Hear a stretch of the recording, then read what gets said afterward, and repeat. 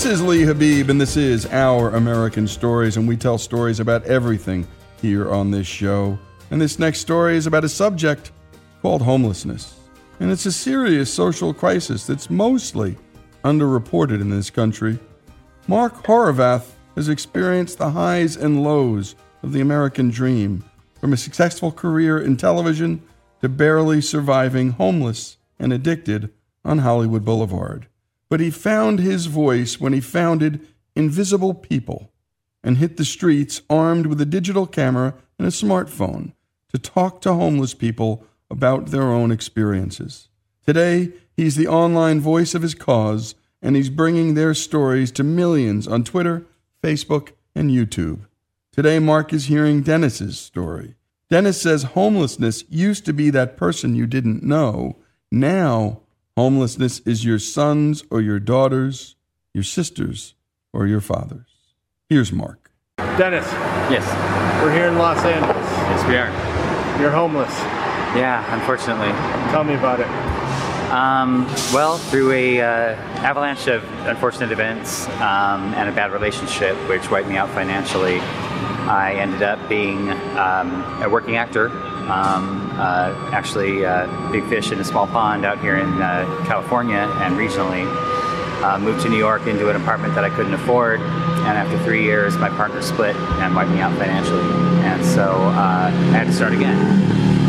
And of course, you know, when you're in that state, you know, and you don't have anywhere to really turn to. My mother, I have family out here, of course. My mom is in a senior living situation where if she doesn't need constant care, I don't qualify for the age requirements to live in the facility. So I would get jobs, various odd jobs, like, you know, working at a restaurant during graveyard shift, and you know, come home at like 3, 4, 5 in the morning in dark clothes and a rolling duffel bag, just in case I missed the bus. And people in the environment thought that I was going to be there to burglarize them or rape them or kill them. Geez. So I had to leave. The manager gave her an ultimatum. They said either you leave or your son leaves. And so of course, my mom, you know, can't be on the streets, and there was no question there. So I went out, and I had a car. I had a car that was given to me by a boss. I was singing at a church, and a boss of mine, actually a guardian angel, took me under his wing and gave me one of his old cars. And that was great, except it started to break down very soon. And I couldn't afford the registration. And I couldn't see paying the registration on a car that wasn't running. So I kind of found an area where I kind of did a lot of business at a theater, a local theater in Orange County, and I was parking on the streets. And so you're living in a broke down car? I was living in a broken down car. Yeah, many of us do. I was in that car off and on for the better part of a year and a half. Wow. Yeah, I lived in a kitchen pantry for a little while. I lived in a garage on a pool table for a little while. Wow. And then there were several months where I was actually on the streets. And that's kind of what I'm facing now, as I became a driver for the Lyft Corporation. Lyft is like Uber. And I had a rental car through Hertz, but one of my local street chums decided that they wanted to take off with my car. So unfortunately, you know, we're trying to locate it and locate them, but hopes aren't very high. Hope is in short supply when you're in kind of my position. And that's going to hurt your credit and everything. Hurts your credit, hurts everything. But what hurts the most is, you know, the friends and the family that used to be there, that when you get into this situation, everybody just chalks it up to drug abuse or bad choices. And sorry, it's not always the case. Sometimes it's just the choice is made for you and you don't have any choice. So I live in hope, I guess, that some things will change. Thanks. Sometimes you work all you can.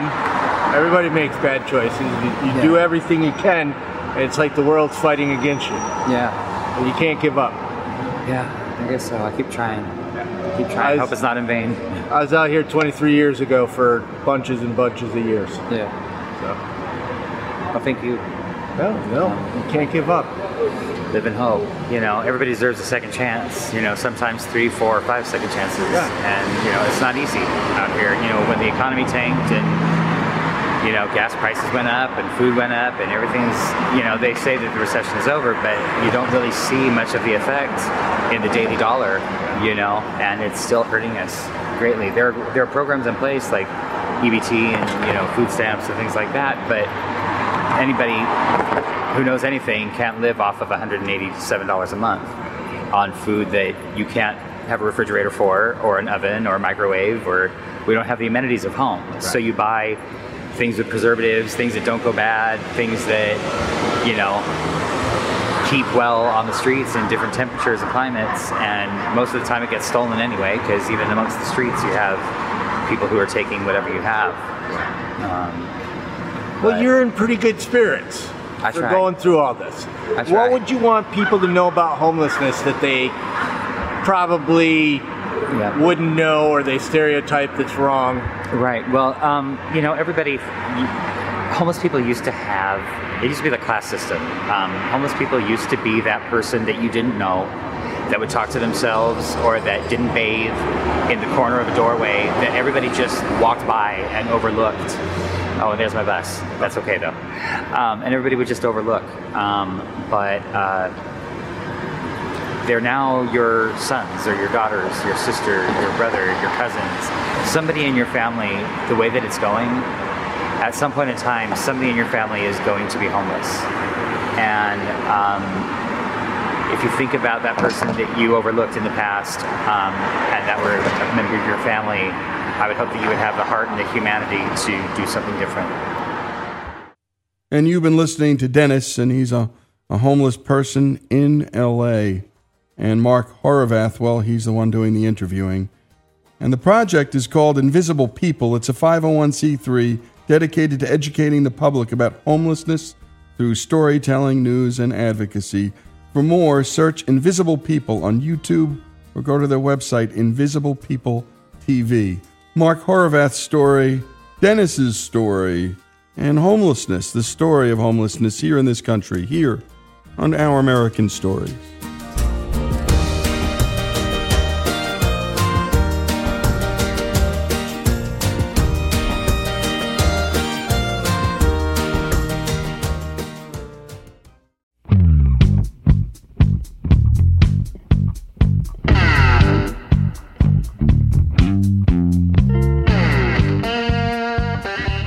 And we continue with Our American Stories, and this next story, well, it's close to our hearts because it's about radio, the golden age of American radio that lasted from the 1930s until the 1940s, when radio was the primary source for news and entertainment for a country struggling with economic depression and then war. We like to go back and listen to these old broadcasts here on Our American Stories from time to time. Here's Jesse with the story of Tennessee Jed. The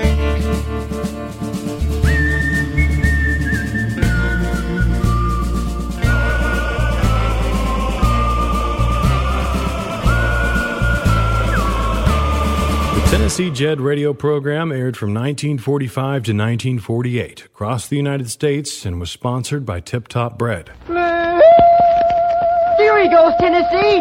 Get him! Got him! Dead center!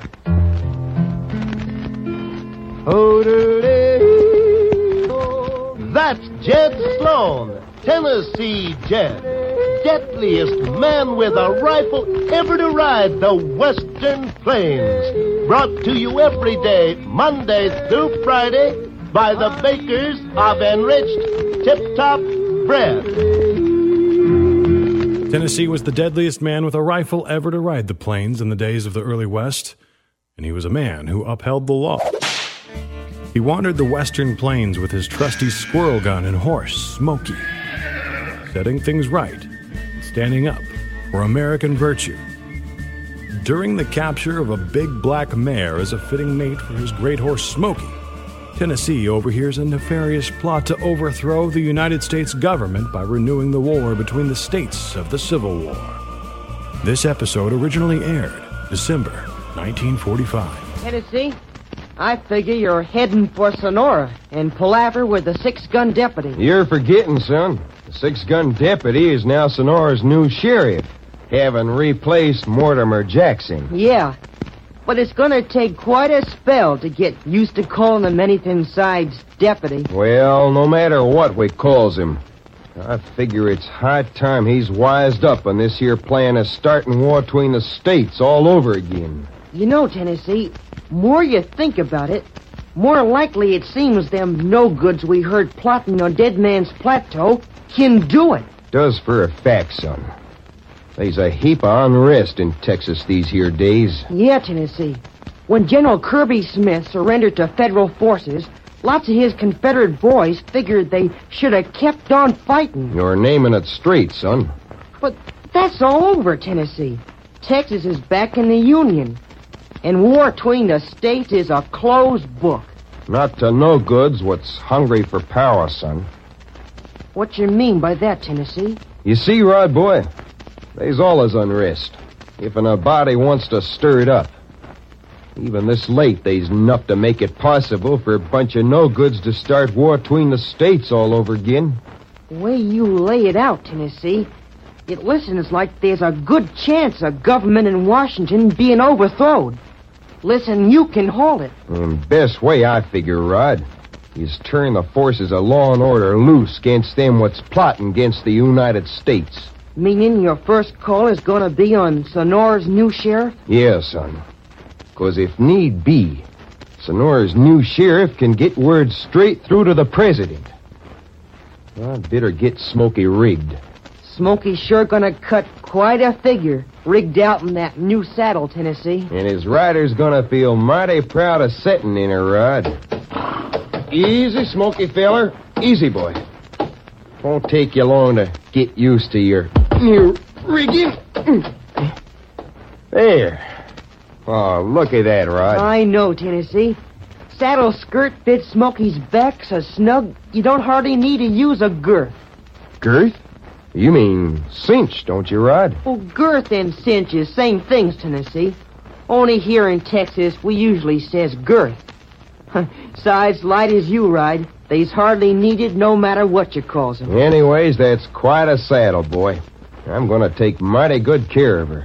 You just take care of yourself, Tennessee. If something happens to keep you from reaching the sheriff in Sonora, plot to overthrow the government just might work. Don't you worry your head about me, Rod boy. I can promise you, I was gonna be mighty cautious till we puts the kibosh on this here plan to start war between the states all over again. You do that, Tennessee, because if anything goes wrong now, United States is a goner. Get up, Smokey boy. Goodbye, Tennessee. Goodbye, Rod. Come on, Smokey feller. Lay him down, boy. Lay him down. And such a disaster as a revival of the war between the states must be avoided at any cost. Tennessee races towards Sonora on his trusted Smokey to meet the sheriff he hopes will avert a renewal of the war between the states. But his attention is drawn towards a suspicious-looking wagon coming his way. Up ahead, Smokey feller. There's a heavy-loaded wagon a-coming this way. There's something about them two fellers in it what I don't like at all. Ease up, feller. Whoa, Smokey. Whoa, boy. Whoa. Howdy, gents. You got freight for Circle S? This here look like a freight wagon? Well, now, wagon is resting kind of heavy on the springs, like is moving a heavy load. Stranger, you're a young man with a long life ahead of you, providing you keep your nose out of other folks' business. Now, just a minute, gents. Cutting across Circle S property is all right, providing the reason for crossing is honest. Drive on, Pharaoh. We got no time for palavering with this Jasper. Get that, boss. Whoa. I don't like having to cover you gents with my rifle. No, see here, you young whippersnapper. You keep your nose out of what's none of your business. That answer your question? Sort of kind of squint, but not to my complete What do you think you're satisfaction. Guns and ammunition. Enough for outfitting a small army. And all property of United States government. Now you see, Tennessee. You satisfied? I like a heap of being Squint. 'Cause I got me a notion these here guns and ammunition was stole from United States government as part of a plan to renew war between the states. Is Tennessee right? Let's see if by discovering the guns and ammunition, Tennessee has nipped in the bud the plot to overthrow the government. These guns and ammunition, I'm pretty confident, were meant for taking over the U.S. government. You heard me, Squint. And you too, Pharaoh. This here guns and ammunition has been stole from the government. What are you doing with them? That's our business, Tennessee. And none of yourn. If and these stole guns and ammunition is part of the plan for starting war between the states all over again, gents, I'm making it my business. Now, just where'd you get such a ridiculous notion, Tennessee? Is it a ridiculous notion, Pharaoh? Get him, Pharaoh!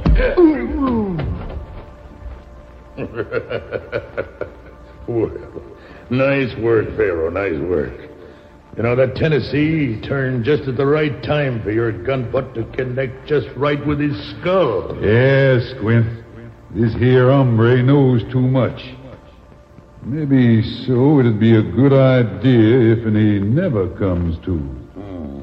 There's plenty of Jaspers like to be in our shoes right now, Pharaoh. Yes, Squint.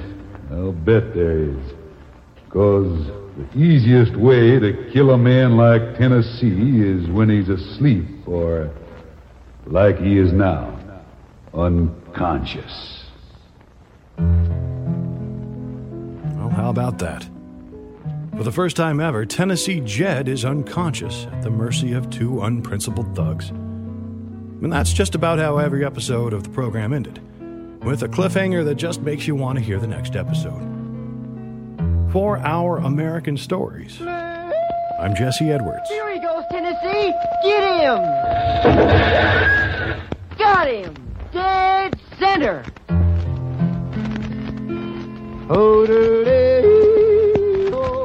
That's Jed Sloan, Tennessee Jed.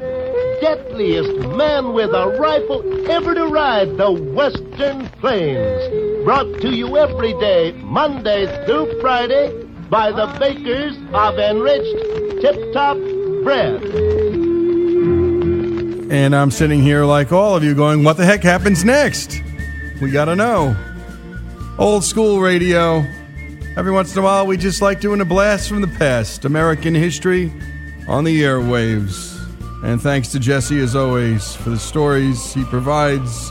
Tennessee Jed, here on Our American Stories.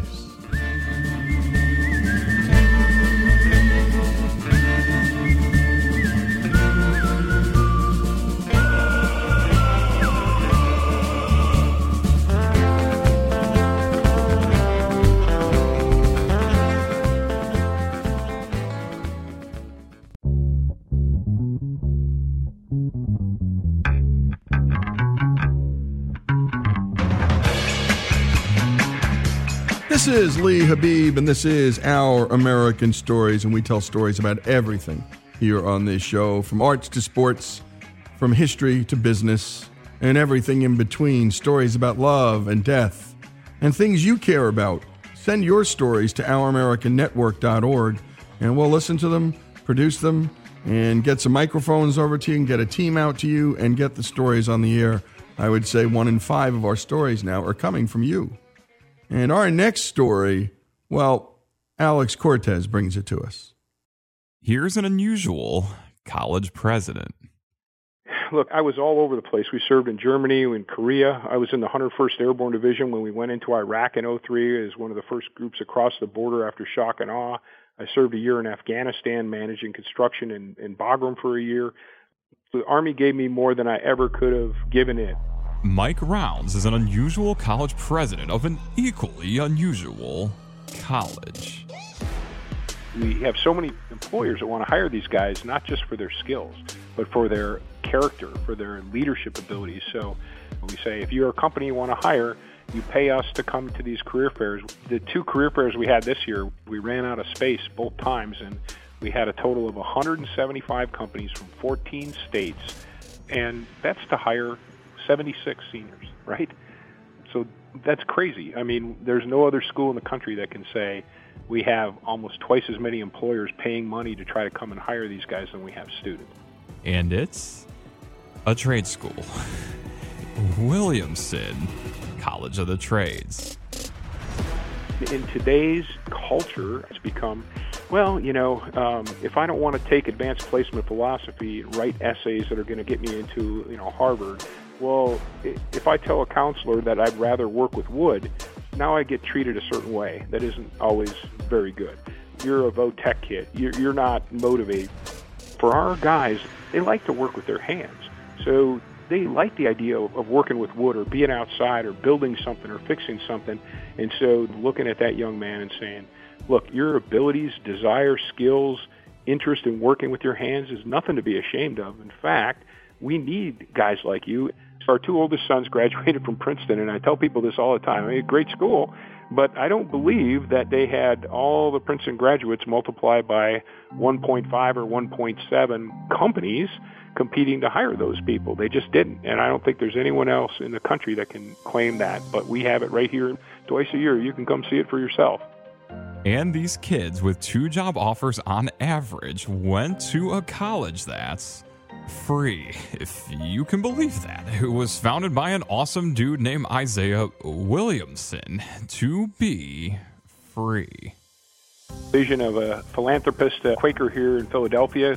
He was a very wealthy man, and but also very frugal, and who said, I see these poor young men on the streets with no future, and I want to build a school where free of charge they can get training in a trade and an education, moral and religious, and exercise and recreation to become useful, respected members of society. When he passed away, he left $1 million to endow the school and $1 million to build it. So for 130 years, it's been doing that. And so it's still, every student that attends here is completely funded room, board, and tuition. Outside of a few student fees that equate to probably less than $2,000 over the 3 years that they're here, everything is provided for them. And they're all young men from some pretty extreme need. We have over 400 applicants for only 100 spots, so we focus on the young men that first have the capability and the desire to go through this challenging program, but then the next default goes back to who has the most financial need. And that's the neat part of it. It's run really like a military academy. Early morning, they're up, they clean their room and their common areas. They come out in front of the flagpole, 7:15, and they stand at attention and watch the flag go up and get inspected for their appearance, and breakfast and chapel, and we pack their day full of class and shop and activities. So it's an intense environment. They have to be clean shaven. The first 2 years, the senior year, they're allowed to have a neatly trimmed beard or mustache, but that's part of the inspection in the morning. Their shoe shine. Do they look presentable? They have clean clothes on. They're all in coat and tie. Well, you can imagine that, most of the kids that come here have never owned a coat and tie. So we actually have a clothes closet. People donate gently used coats, suits, shoes, belts. And so that's what the guys wear. Every day when they come to line up and every meal, they're in coat and tie. And then when they go to the shop, they change into their shop clothes. But that's another unique part of Williamson, I guess. But why wear a coat and tie at all? I mean, it's not the uniform for most trade jobs. It's interesting, where did that idea come from? It's kind of been here forever. One of the reasons was that when Mr. Williamson wrote his deed of trust, he designated a board of trustees, and on that board of trustees was a guy named John Wanamaker. And John Wanamaker's famous store in Philadelphia, and for many, many years, they would go down to Wanamaker's store and they would fit them with 2 suits. And it was always part of the culture here. Years later, that dried up, but then the idea of continuing to have them in coat and tie. And just to give you an idea, last year's freshman class, when we averaged the family's taxable income per family member, it came out to $4,200. So very few of them have owned a coat and tie. And have a uniform factory putting them in a uniform, but to say this is our standard, and we recognize that we don't have the means to acquire that stuff, so that's why we run the clothes closet. And I really think that it changes even subconsciously how they view themselves. And I think they really feel like they're part of something special, maybe for the first time in their lives, and it's how they carry themselves, how they think of themselves is all part of that. And I think having them dress the way we have them dress and groomed the way that they groom is all part of building that confidence in themselves. Is zero tolerance for drugs and alcohol. So, one offense, you're out. As a Catholic, hearing that was painful. I'm Catholic too, and I'm a social drinker. I like beer, but I always tell them the story that, hey, I was a lieutenant colonel in Afghanistan for a year, and general order number 1 was no alcohol. And I like beer, and I like to drink socially, but I knew the rule was the rule, and I didn't argue with it and say, oh, I'm a colonel, I shouldn't have to do that, or I just said, that's the rule, it's very clear, and you have to make a decision. Are you gonna chance it, or are you gonna not do it? The only sure way to not get something to happen is to avoid it. And as you transition from being a high school student to being a grown man who's starting to make decisions about your future, you need to put yourself with the kind of people that are making better decisions than that. It is strict, but for a lot of these guys, the discipline and structure is what sets them apart when the employers come. The day of the career fair, all you got to do is just walk through the gym and ask these companies, you're here from Kentucky, California, why? And they will tell you exactly why they come and try to hire Williamson guys. It has as much to do with the discipline and character pieces of these guys as it does to do with the specific skills they may have been trained in their individual program. Here's one Williamson student on the day of his graduation. I had 8 job offers when I took the one I have now, and they're still rolling in. I got a phone call yesterday for another one. How many college graduates have employers actively seeking them for employment? And I think that's one thing about this place. Besides everything else that this place has to offer, you will graduate with a job. Guaranteed. If you want it, you got it. And we're going to continue with this story after a commercial break. And it came to us from one of our friends in Grand Rapids, Michigan. And his name's Mark Murray, and he told us about Williamson College of the Trades, and we jumped right on it. And some folks from there have visited Williamson and are now looking to bring its model to their community with a Catholic trade school called Harmel. Your community can do this too, by the way, and that's why we bring you these stories. Stories have a tremendous imitative power. And just shipping our kids off to college to accumulate debt with no discernible skills after just can't continue, and we keep hearing this from our listeners, that this is such a big concern of theirs. And reach out to Mike Rounds, the president, and take a visit. Every region in America could use a Williamson College. By the way, I was particularly taken aback, not just that they're teaching the trades, but more important, they're teaching character.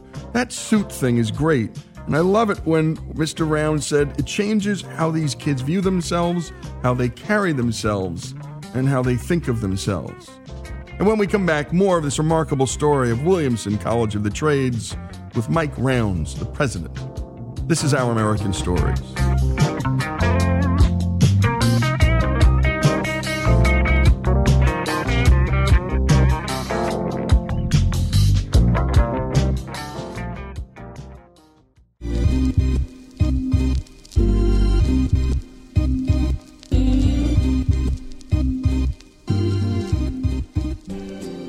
And we return to the story of Williamson College of the Trades, a trade school outside of Philadelphia, but not your ordinary trade school, folks, a product of great generosity and philanthropy. And we're talking to its president, former military man, Mike Rounds. Let's pick up where we last left off. Every day we go to a short 15-minute chapel before we head off to class at 8. And I get up early so I can get over there. I'm a former military guy, so I'm used to, I get up at 4:30, I get out and head over to the YMCA, get a workout in, get back and try to be over here a little before 7:30 so that I can start my day, just not to show my face there, but because I think that's a unique part of being at Williamson is the opportunity to start each day in chapel thinking about what's really important. When you apply to Williamson, you don't have to say, I'm a Christian, But as part of the interview process, we tell you the things that are unique about Williamson, and that includes going to daily chapel. So although a student doesn't have to sign a profession of faith or stand up and say anything, they do understand that just like everything at Williamson, you can't opt out. So you are required to be there in your seat, ready to go when we start chapel at 7:30. Be respectful, stay awake.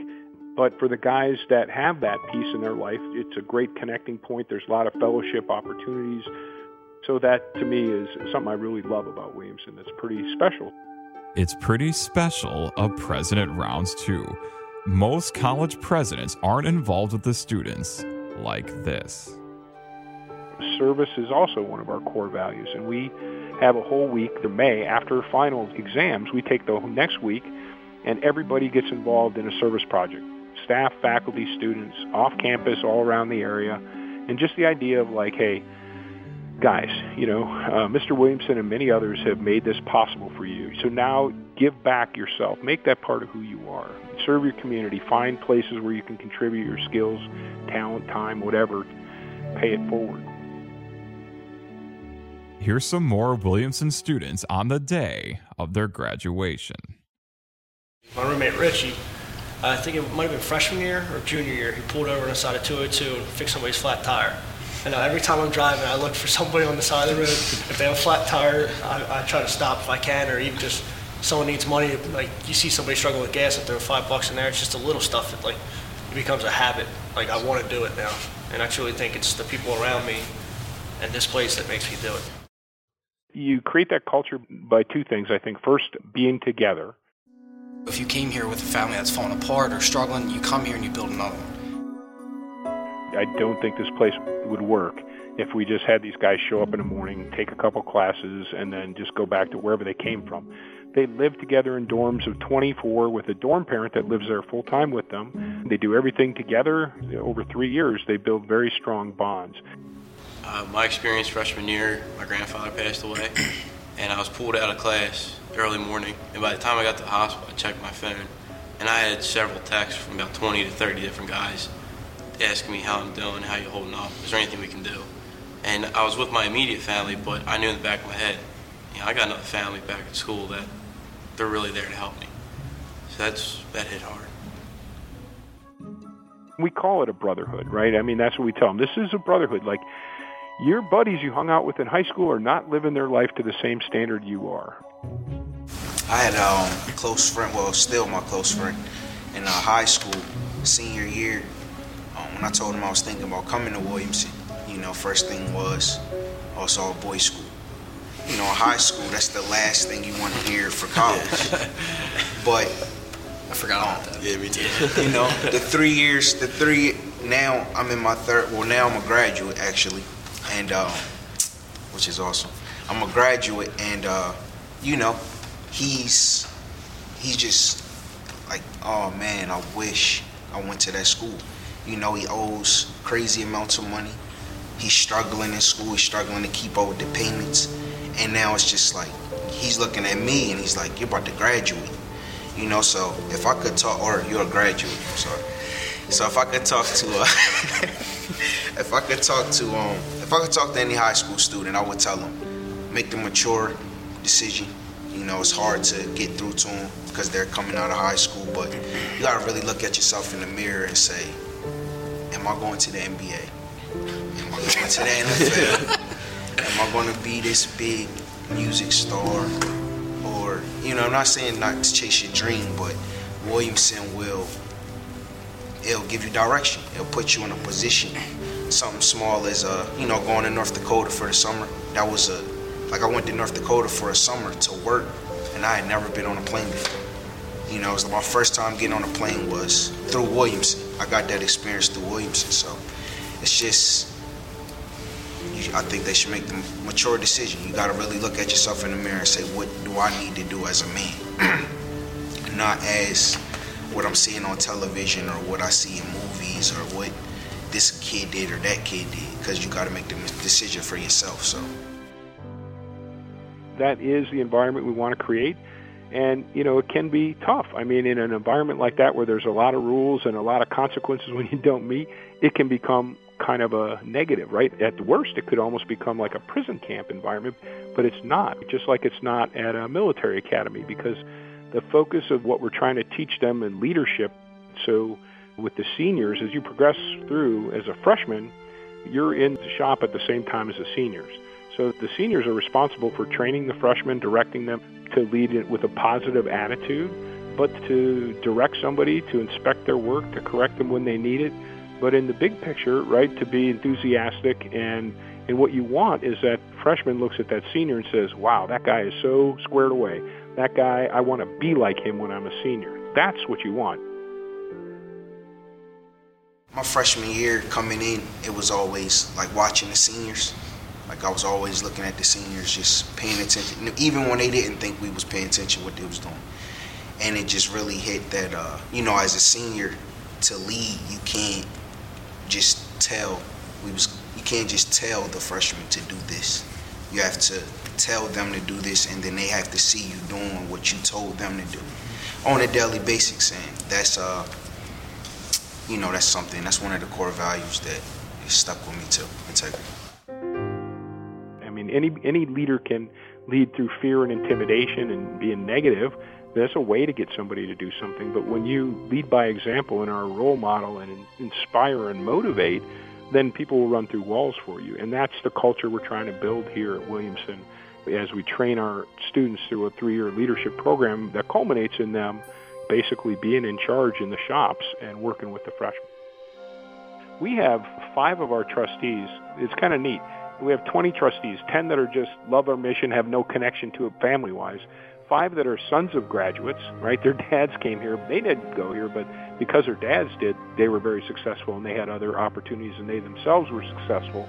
But they say that Williamson altered the path of my whole family by my dad coming here.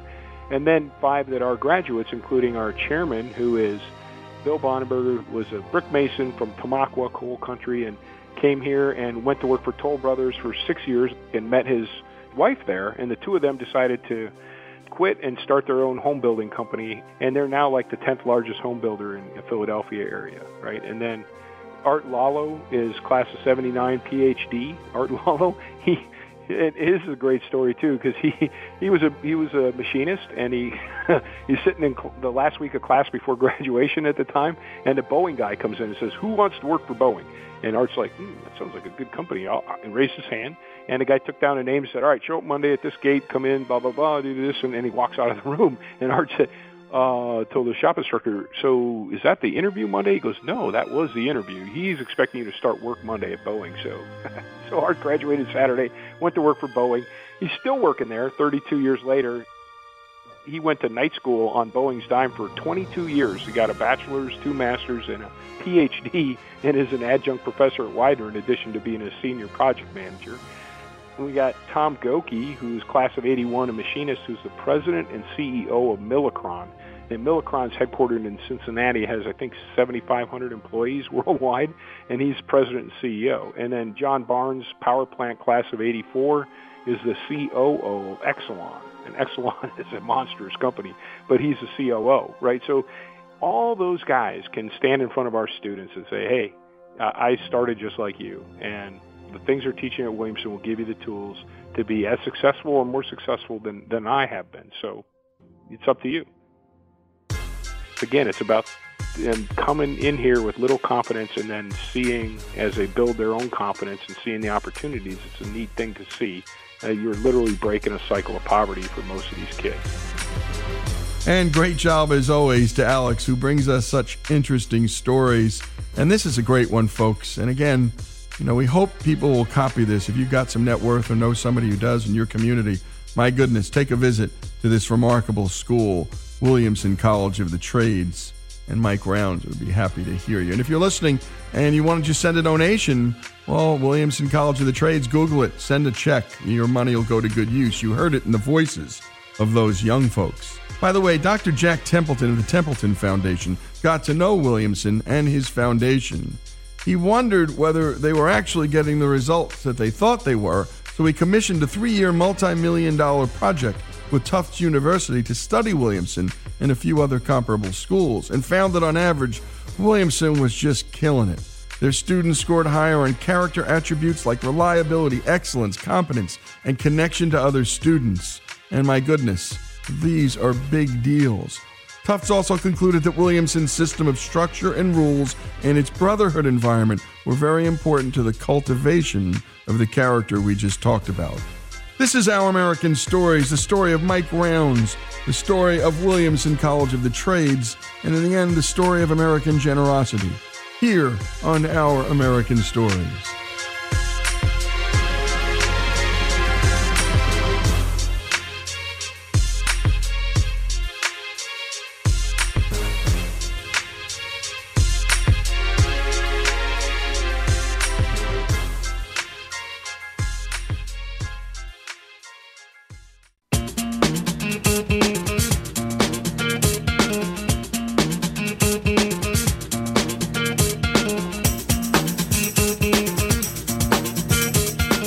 This is Our American Stories, where we love to tell stories about everything, from the arts to commerce to history, and sometimes some tough stories and some sad stories about loss, eulogies, and then, well, whatever happened to whomever? Whatever happened to that guy, that girl, that actor, that actress, that musician?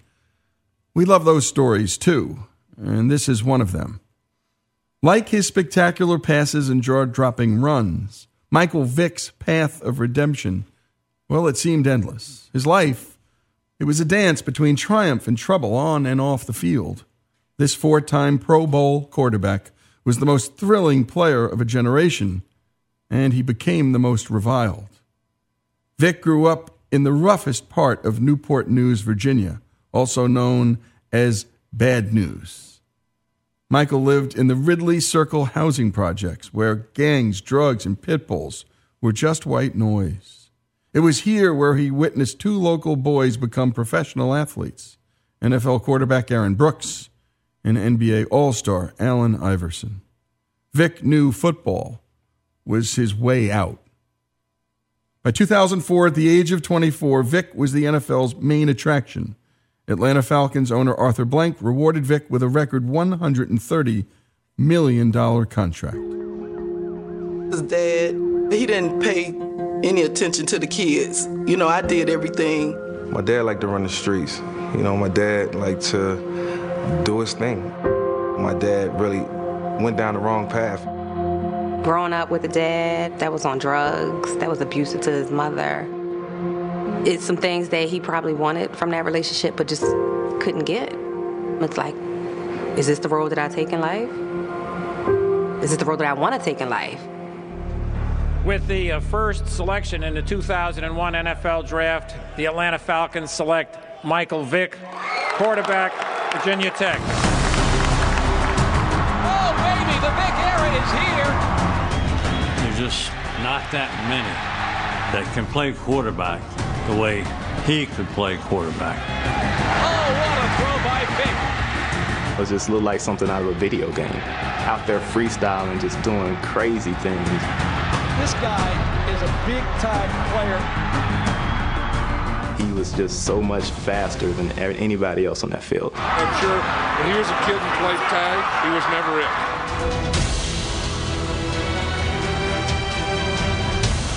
It was like having Barry Sanders back there as your quarterback.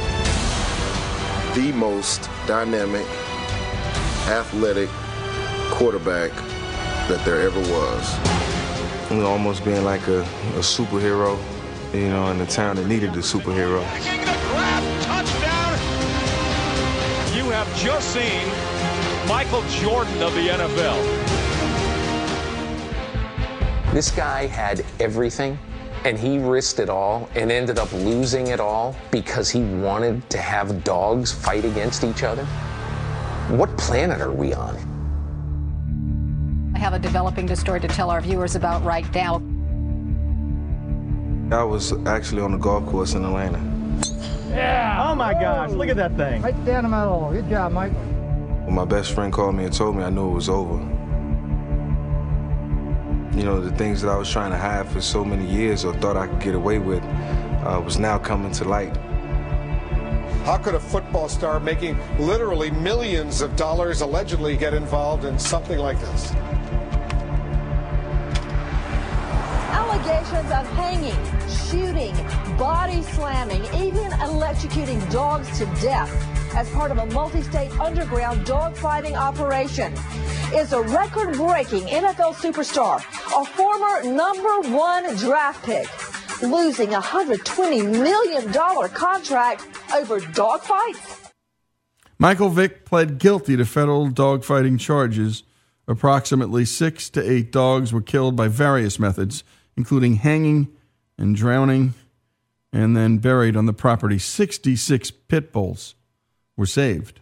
Michael Vick spent 2 months in Northern Neck Regional Jail in Richmond, Virginia, and another 16 months in Leavenworth Federal Prison. And then he was released. Well, recently, Michael Vick was invited to speak at Oakwood University Church in Huntsville, Alabama. It is here where Vick tells his story. It's the story of a man who seemed to have everything and then had to start from nothing all over again. Vick's story starts with his childhood and the moment he knew he had a special gift to play football. My upbringing was probably 70% of most, African-American young kids. I grew up in poverty, very poverty-stricken area, surrounded by a lot of friends, a lot of things going on in the neighborhood that I grew up in, a lot of influences. Just the ordinary lifestyle, of a young black kid, but, with aspirations. I knew I had a gift, when I was about 7 years old. Like, every day my motivation was to go outside and, do something better to try to better myself at the game that I love at such a young age. And I didn't understand my passion, back then when I was that young. I just wanted to have fun doing it, but everybody around me always, told me that I looked different from everybody else, and I think it was because, at a young age I always practiced. Michael Vick knew that in order to have a life that was going to be different than those who grew up around him, he had to be different. His grandmother offered him some wisdom. I know there was a lot of challenges growing up in the neighborhood that I was in, and, I always felt like, I needed an edge. I needed to have a different visualization of what everybody else in the neighborhood did. I wanted to be different. Even though we grew up together, even though we all ran together, had fun together, I wanted to be different. So, my aspirations was to make it to the NFL. And I told my grandmother that at a young age, and I told her I would do anything to get there. And she told me, if you're going to be successful in life, you have to find God at some point. And, that always stuck with me. So I'm like, at a young age, I'm like, what can I do to incorporate God into my life? When I don't really know anything about, God or, the Bible or how to interpret it. And I just came to the conclusion, I just put the Bible under my pillow and sleep with it under my pillow until something good happened. And when we come back, more of this remarkable story, a life, lost and then gained. Michael Vick's story, here on Our American Stories.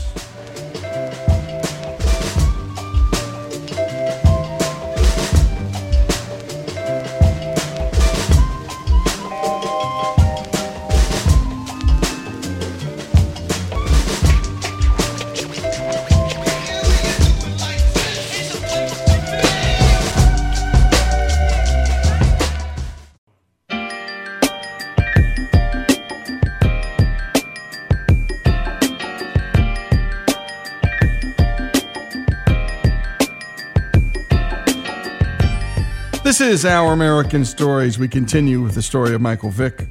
The rest of the story, as most of you probably have heard about his athletic prowess and how he squandered it all. I'm sure you heard what he did to those dogs. And you hated him for it, because the country hated this guy. And so we had just heard from him at a church. And this was him telling his story to the people in that church. And he's going around the country telling his story now to young people, old people, anyone who will listen. Actually, how did you get there, right? How do you get from being the highest paid athlete in NFL history to killing dogs? And what's going on in your head that you'd allow that to happen? We just heard about the advice his grandmother had given him, that if you want to be successful in life, you've got to bring God into your life. Well, let's return to Michael Vick and his story. He was the star quarterback in high school and chose Virginia Tech as the college that would launch him as a star. But like all great QBs, Vic had a backup, a plan A and a plan B. Plan B, I wanted to major in criminology. It was really my backup plan. My plan was plan A. I was to make it, to make it to the NFL. And, I was so determined to do whatever it took to make that happen that I couldn't see my plan B. So my determination was so strong that I wouldn't allow anything to come into my life to negate that. After reaching the highest heights of plan A, Vic fell to the unimaginable plan Z, a life in prison. He left behind his wife and his 3 kids. Well, I think I lost focus. And it's so easy to do. You feel like once you receive all these blessings, you feel like you've arrived. And I can honestly say I felt as if there was nothing else that needed to be done, but I lost sight of everything that got me to that point. My beliefs, no more sleeping with the Bible under the pillow, no more saying my prayers at night. My grandmother instilled that in my brothers and sisters and my entire family. Ask God for something that you really want, and you never know when you may get it. And I did that all the way up until I was drafted. Once I got drafted, I started living a different life. It wasn't rigorous. It wasn't, crazy. I did everything to try to make sure I, did what I was supposed to do. And at the same time, I was straddling the fence. I always told myself I didn't want to be a product of my environment. I always wanted my environment to be a product of me. But at the same time, I brought some of those same values with me. When I turned 23, 24, and I had some money, and I was able to, just do anything that I wanted to do, and, lost focus and ended up in prison. Vic responded to the notion that his punishment was due to discrimination. First and foremost, we all got to make decisions, and I think that's what, I had every right to do the right thing and not do the wrong thing. And it's so easy to do the wrong thing. It's the easiest thing to do. It's hard when you got to make a decision based on, a positive outcome. And, I had influences around me, but, I think as a grown man at 24 years old and, everything that I received in my life, I was supposed to take a step back and really look at my life as a whole and the people that I affected and the people that, really cared about me. I allowed the Atlanta Falcons organization, my mom and dad, my college coaches, anybody who, put time and effort into me, and last of all, God, the reason I really was in the position, the reason I'm here today. It's the easiest thing to do, the wrong thing. It's just the easiest thing to do. And that's all of us, folks. Vic also said that, losing his freedom was tough. Quote, I still think I went to prison because there were certain people I needed to get away from. So it was bigger than dogfighting. It was done to bring awareness to bad. It was done to show that regardless of who you are, you will get punished and you are not above the law. And for me, it was a message of don't lose sight of how you got here. Stay humble. Here's Vic on day 1 in prison. When I first got into prison, when they first closed the door, it was like a dream. And, at that point, I felt like everything in life, has to have an expiration date that's not positive. The things that I was doing, I was not going to stop. So that was my expiration date when that door closed. I wanted to get out so bad. It was out of my control. And the only thing I could do was just kind of, look up and think about what I had done and, kind of ask God to forgive me for what I had done and ask God to help me. And I wanted it all right then. Every time the God came to the door and put the key in the door, I was hoping that there was somebody that was coming in to free me. And that was just the first day, and I... That was the first day. I ended up doing 465 more after that. My goodness. But prison was his expiration date. That is, of course, the old Michael Vick. He looked to God, but it didn't take long for him to realize that God wasn't going to unlock his cell and live his life for him. Vic realized his life required personal responsibility and obedience. I always looked at myself as, God's child. I'm praying at night, like saying the hardest prayers that I can pray. But I know it's a mutual respect and a relationship that you have to have with God. You know, I didn't want to disrespect that relationship and put a strain on it. So, you know, I just told myself I got to be patient. You know, those doors are not going to open when I want them to. And, you know, I have to, you know, put my focus on things that's going to be positive reinforcement when I get out. And, you know, it wasn't until then when they opened the doors and they let me out, you know, it was a new era for me, you know, in my whole walk. Vic discussed overcoming life's obstacles. It was so far-fetched, you know, because all you hear about is the reasons that you can't make it. You know, you're small. You know, the NFL doesn't, you know, they have a limited number of black quarterbacks. You know, which is, you know, something that, you know, is should be overlooked, and something that I wanted to change, and I did, and I was just kind of able to just shift my focus to, you know, doing all the right things, and I did it. But just in the position that I was in, why would you risk that? Why would you sacrifice that for things that, you know, really didn't make no sense, or was morally wrong? And, you know, so I look at it in that sense. You know, I felt like I should have been more of a mature person and should have been able to not be a product of my environment, which I didn't want to be. Here are some things that have changed about post-prison Michael Vick and what his plans are post-football. You know, I try to think before I speak. I try to think before I react. I try to weigh all the options, pros and cons, before any decision is made on anything in my life. You know, I think I'm a better teacher, you know, starting with my kids, and, you know, a better leader, you know, in the locker room. And just, you know, with my overall family, I feel like I'm responsible for them. And every decision that they make, I want it to be a reflection of themselves and a reflection of me. So that's a great responsibility within itself. And I feel like it's more out there for me. I feel like football was just only a facet of my life, and I was able to accomplish that goal. And I think it's time to kind of put that to rest and try to figure out what my next calling is. And I'm just going to let it flow. I'm going to let it come. I'm not going to rush it. I'm not going to ask God to give it all to me at one time. I'm just let it happen. And he's letting it happen. And again, this talk was at Oakwood University Church in Huntsville, Alabama.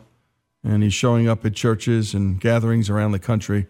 And I think it's almost going to be a ministry of sorts for him, talking to young men about their choices, especially when they get blessings, because that's when you can really just throw everything away. And talking about that environment, and you don't have to be a product of your environment. It's nonsense. You can actually affect the environment, and you've got to teach people this, or, well, what other options are there for them? Michael Vick's story, by the way, after serving his sentence, he signed with the Philadelphia Eagles in 2009. As a member of the Eagles for 5 years, he enjoyed the greatest statistical season of his career and was named to the 4th Pro Bowl in 2010. His official retirement from professional football came in 2017, and he was immediately hired by Fox Sports as an analyst for Fox NFL Kickoff. Michael Vick's story, by the way, we just love because, well, if you believe in redemption, and you don't have to be a person of faith to believe in it, then you're rooting for people when they make bad decisions. And here on this show, we root for people all the way through, all the way down the line. This is Lee Habib, Michael Vick's story, a story of redemption, of love, and we'll be bringing you more like it here on Our American Stories. Go to ouramericannetwork.org to hear all that we do. Share it with friends. And if you have stories like this in your life, and I know you do, you just do, share them. Don't be ashamed of them. Share them loud. Own your failures. Own your mistakes. It makes you more human. It allows you to connect with your fellow man. Again, this is Our American Story.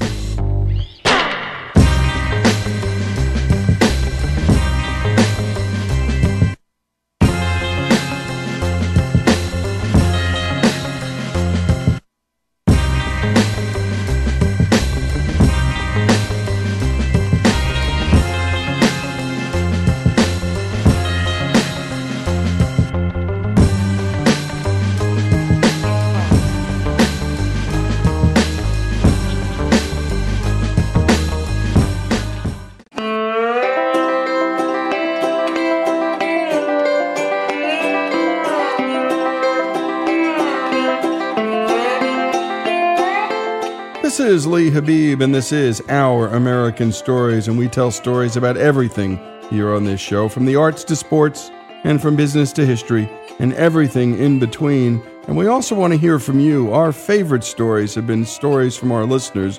You are the hour in Our American Stories. Send them to ouramericannetwork.org. That's ouramericannetwork.org. And this next segment, well, it's one of our favorites because it combines two things we love. Well, the story and music. And this is the story of a song, and we've done a whole bunch. Go to ouramericannetwork.org and go up to our topics bar, and you can click that section, and you'll hear Ray Manzarek talking about Riders on the Storm and Light My Fire by The Doors. There Goes My Life, the Kenny Chesney hit, a terrific story behind that song, and the songwriter's version of the Chesney hit, Kenny didn't write the song, is just beautiful. Jesus Take the Wheel, the Rolling Stones' Gimme Shelter, Pink Floyd's Another Brick in the Wall, and even the Beach Boys' Good Vibrations, a heck of a story about a modern studio masterpiece. And now let's hear from Greg Hengler, who brings us another great story of a song. Toledo, Ohio-based Sanctus Real's lead guitarist Chris Roman shared the story behind Lead Me, our next installment of our Story of a Song series. Our lead singer, Matt Hammett, had most of the song written. It was written after Matt and his wife had a pretty gut-wrenching conversation where she told him that she needed him to be a better spiritual leader to her and the family. Matt said that he found it humbling that his wife would have the courage to say something like that out of love. Secondly, he realized that he had to do something about it. That's where the song came from. The idea is actually at least 1.5 years old. We had a rough idea of the song because he had a demo, but it got put in a pile. The president of our record label somehow found the song before we completely finished the record and said, "Something's going on with that song. I think it could really be turned into something special if you guys finished it." Until he said that, we hadn't even entertained the thought of putting the song on the record. When we went in the studio to finish the song with this writer from Nashville, the story came together perfectly. Here's Matt and his wife Sarah sharing with us the story of their song, Lead Me. Hey, I'm Matt from Sanctus Real, and this is the story behind the song Lead Me. Lead Me is a song that I wrote for my wife and my kids. My wife and I have been married for 9 years, been best friends for almost 11 now. We have 2 beautiful little girls, and we actually have our 3rd baby, a little boy on the way who's due in September. God's blessed us with a great marriage, but we're also very open about some of the conflict and some of the struggle that we've had in our marriage. I love my husband. We have a great relationship, but it's been hard at times. And the hard part has been resolving conflict. A couple years ago, it just got to a point where it felt like the wall between us was just growing so big. And I remember I'd come home off the road and I'd just be totally worn out. I needed Matthew to come home and be strong for us and just be the rock and the leader that we all needed in our home. Resolving conflict peacefully and quickly has been our main struggle. My kids were being affected by it. I realized in those moments, we've got to step it up and figure this out for real and not just say we're gonna figure it out and do nothing about it. We need to figure it out and fix it. It was so painful to feel so distant from the person that you want to be so close to in this life, the person who you love the most. We got to a place where we had to make a decision. Either we work on the marriage or some people might take the path of divorce, which was not an option for us. We decided that we were going to fight for our marriage. I hadn't been a great spiritual leader to my family. I felt at times I was weak and I needed him to be the strength in our home. I hadn't really listened to her heart the way that I should have. It was time for me to change. I went before the Lord and I just said, God, you know what, if I'm going to lead my family, then I need you to lead me. And wrote the guts of the song Lead Me as the cry of a wife to be led by her husband, the cry of kids to be led by their dad, and then the prayer of a daddy and a husband to be led by God, and the most important and most difficult task of building my home on the solid foundation of Jesus Christ.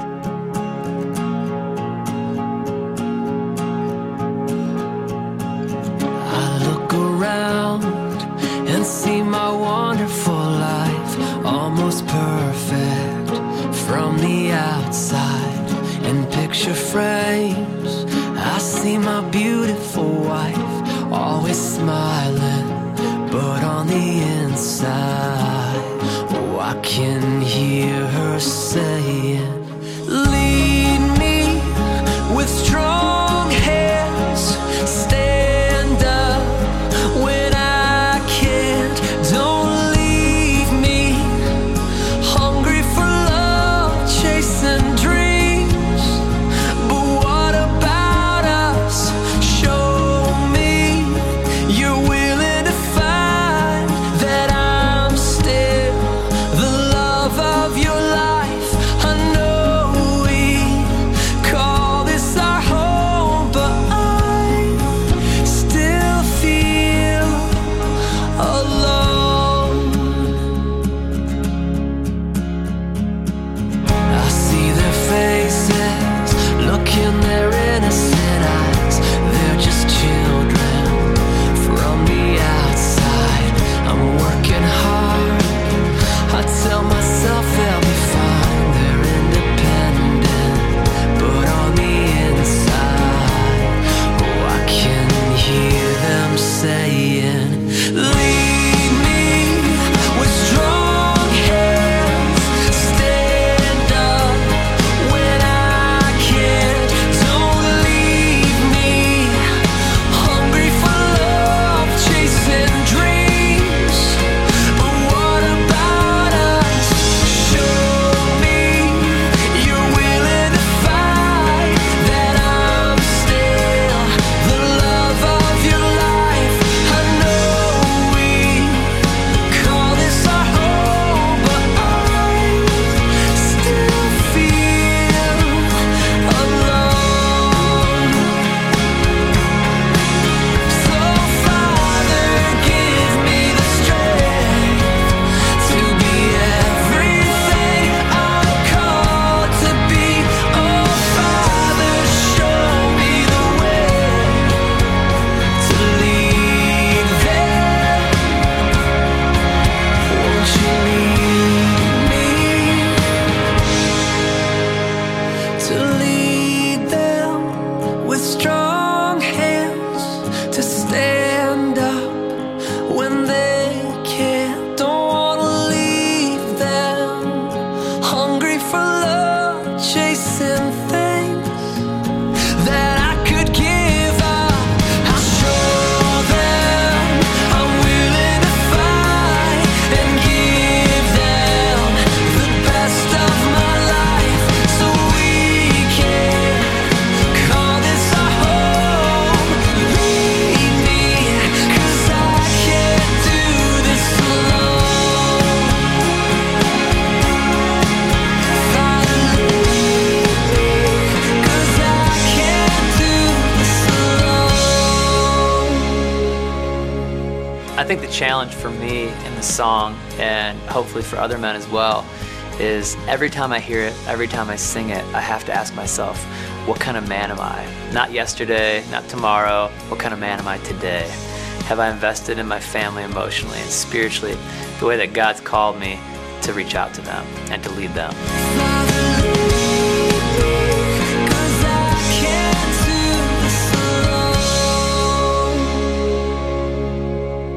I'm Greg Hengler, and this is Our American Stories.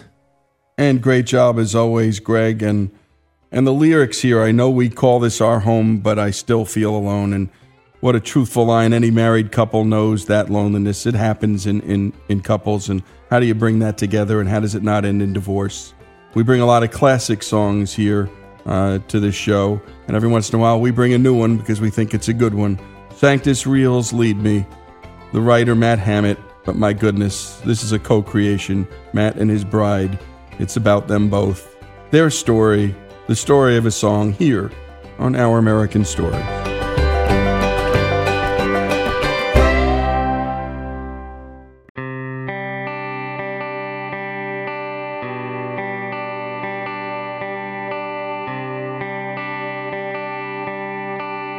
And we continue with Our American Stories. And now it's time for our Rule of Law series, where our own Alex Cortez brings us stories about how this rule of law thing silently shapes the world around us, without us even knowing it.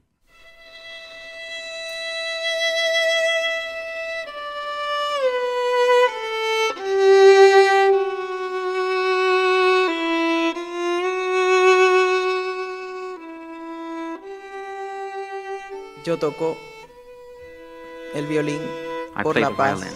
I play the violin for peace. Por la libertad. For freedom. Mi nombre es Willy Arteaga. Vengo de una familia muy humilde que me prohibió ir a la escuela. My name is Willy Arteaga. I come from a humble family, a family that prohibited me from going to school. Por eso tuve que aprender todo lo que sé por internet. That's why I had to use the internet to learn everything I know. Aprendí a tocar violín con videos de YouTube. I learned to play the violin by watching YouTube. You're hearing a translator because Wooly is from Venezuela. Una nación prácticamente destruida. A nation that's almost been destroyed. Solamente el último año, millones de personas han salido a la calle en protesta. Just in the last year, millions of people have come out on the streets in protest.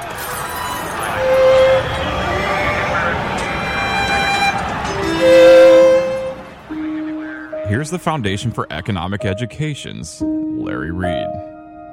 When he was around 20 years of age, he began protesting in the streets of Caracas, and that's because he saw firsthand the violence of the Maduro socialist dictatorship.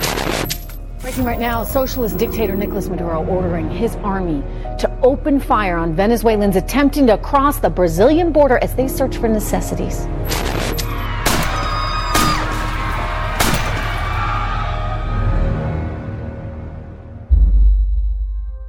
This regime of Nicolas Maduro has from day one tried to take all other branches of government and make them mere pawns of the executive branch. The Supreme Court of Venezuela today is just a rubber stamp for him.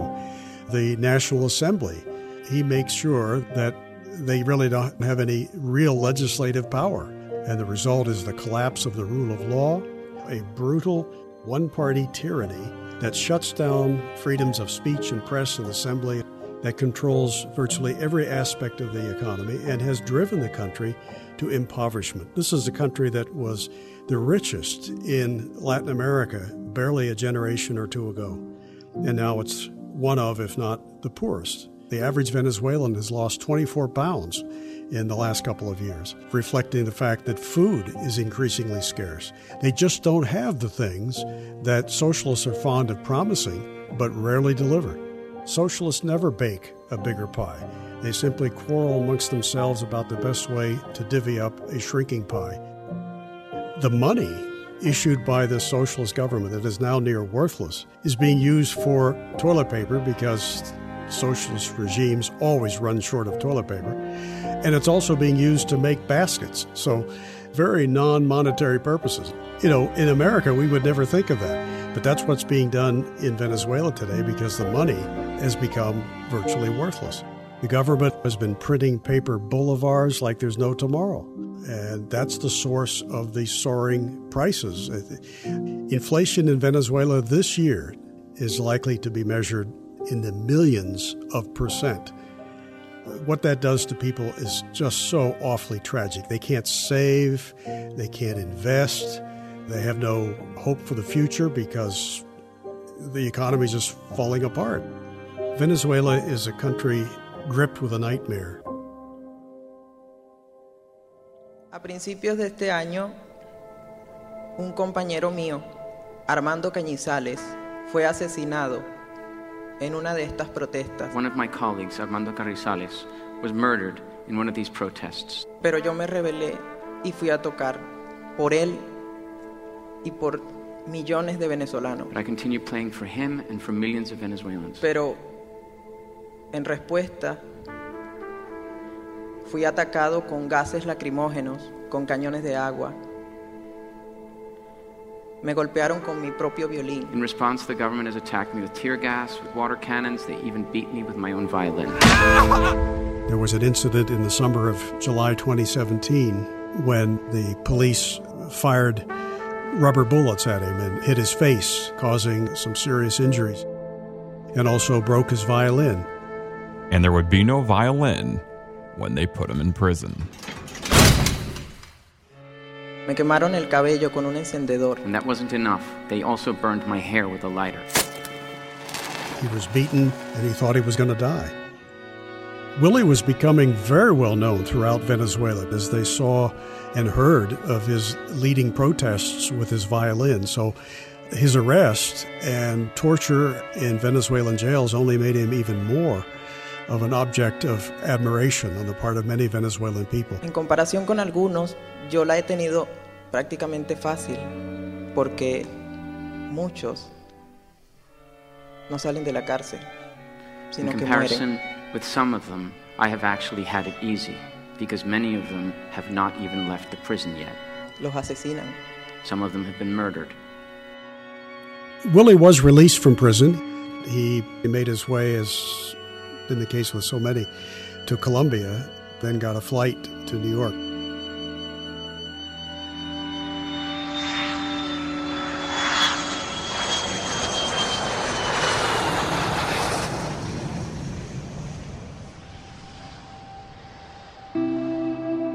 The flow of human traffic is an ongoing verdict on the success or failure of any society. And in Venezuela right now, you're seeing an exodus in one direction. More than 3 million people, more than 10% of the population of the country has left in just recent years. And they're coming not to other socialist nations or communist nations, they're going to much freer places, and they always have. This is always a sign that freedom is what people want. I asked Willie recently, through a friend who speaks Spanish, what Willie thought the difference was between the two countries and what his expectations were when he came here and how well they have been met. And he was quick to say that the difference between Venezuela and the United States is the difference between hell on earth and heaven on earth. When he came here, he, of course, didn't know anything about the country other than its reputation for freedom. He knew that he would be allowed to come in and hopefully given political asylum. But other than that, he thought that going to New York might be risky, that the crime rate would be something to worry about. But now he has settled in, and he feels as though the crime even in the Bronx is next to nothing compared to what he experienced back in Caracas. He tells the story of a singer named Marley that he came upon while passing through 34th Street around midnight. There were people around, but she was singing with such inspiration that her eyes were closed. And he was reminded when he saw that of his playing back in Venezuela during the protests.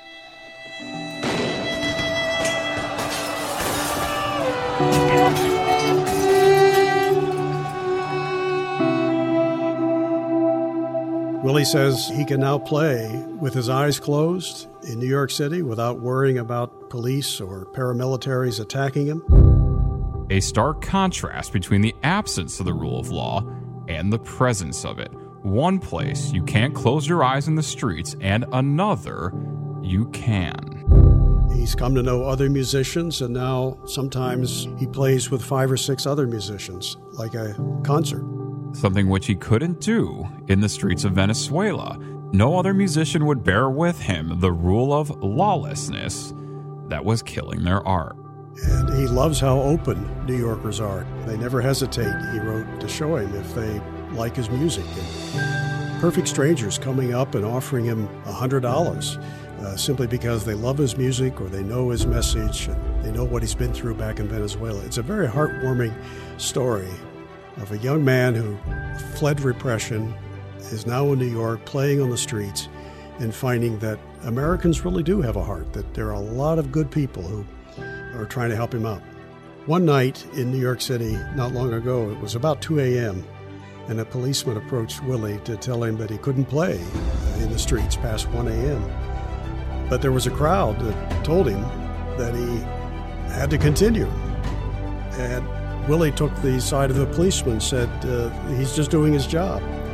But then the policeman told him how much he personally loved Willie's music And although he didn't give him any cash because he didn't have any with him, he gave Willie his police patch instead. It was a simple act, but Willie deeply appreciated it, and to this day talks about it as just a great moment of friendship from an unlikely source.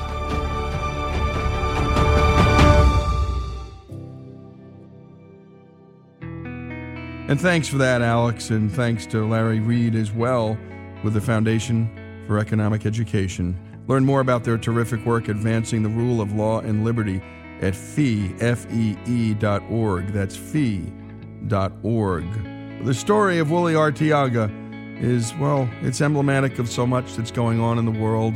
Where people are moving from and where people are moving to is something we track because it tells you everything about a human life. Moving is not easy. It's hard to do. And when doing it the way people are doing it in mass like this, tells you a story about one home, and where they're moving to, well, a story about another home, a new and adopted home called the United States. Willie Arteaga's story, America's story, here on Our American Stories.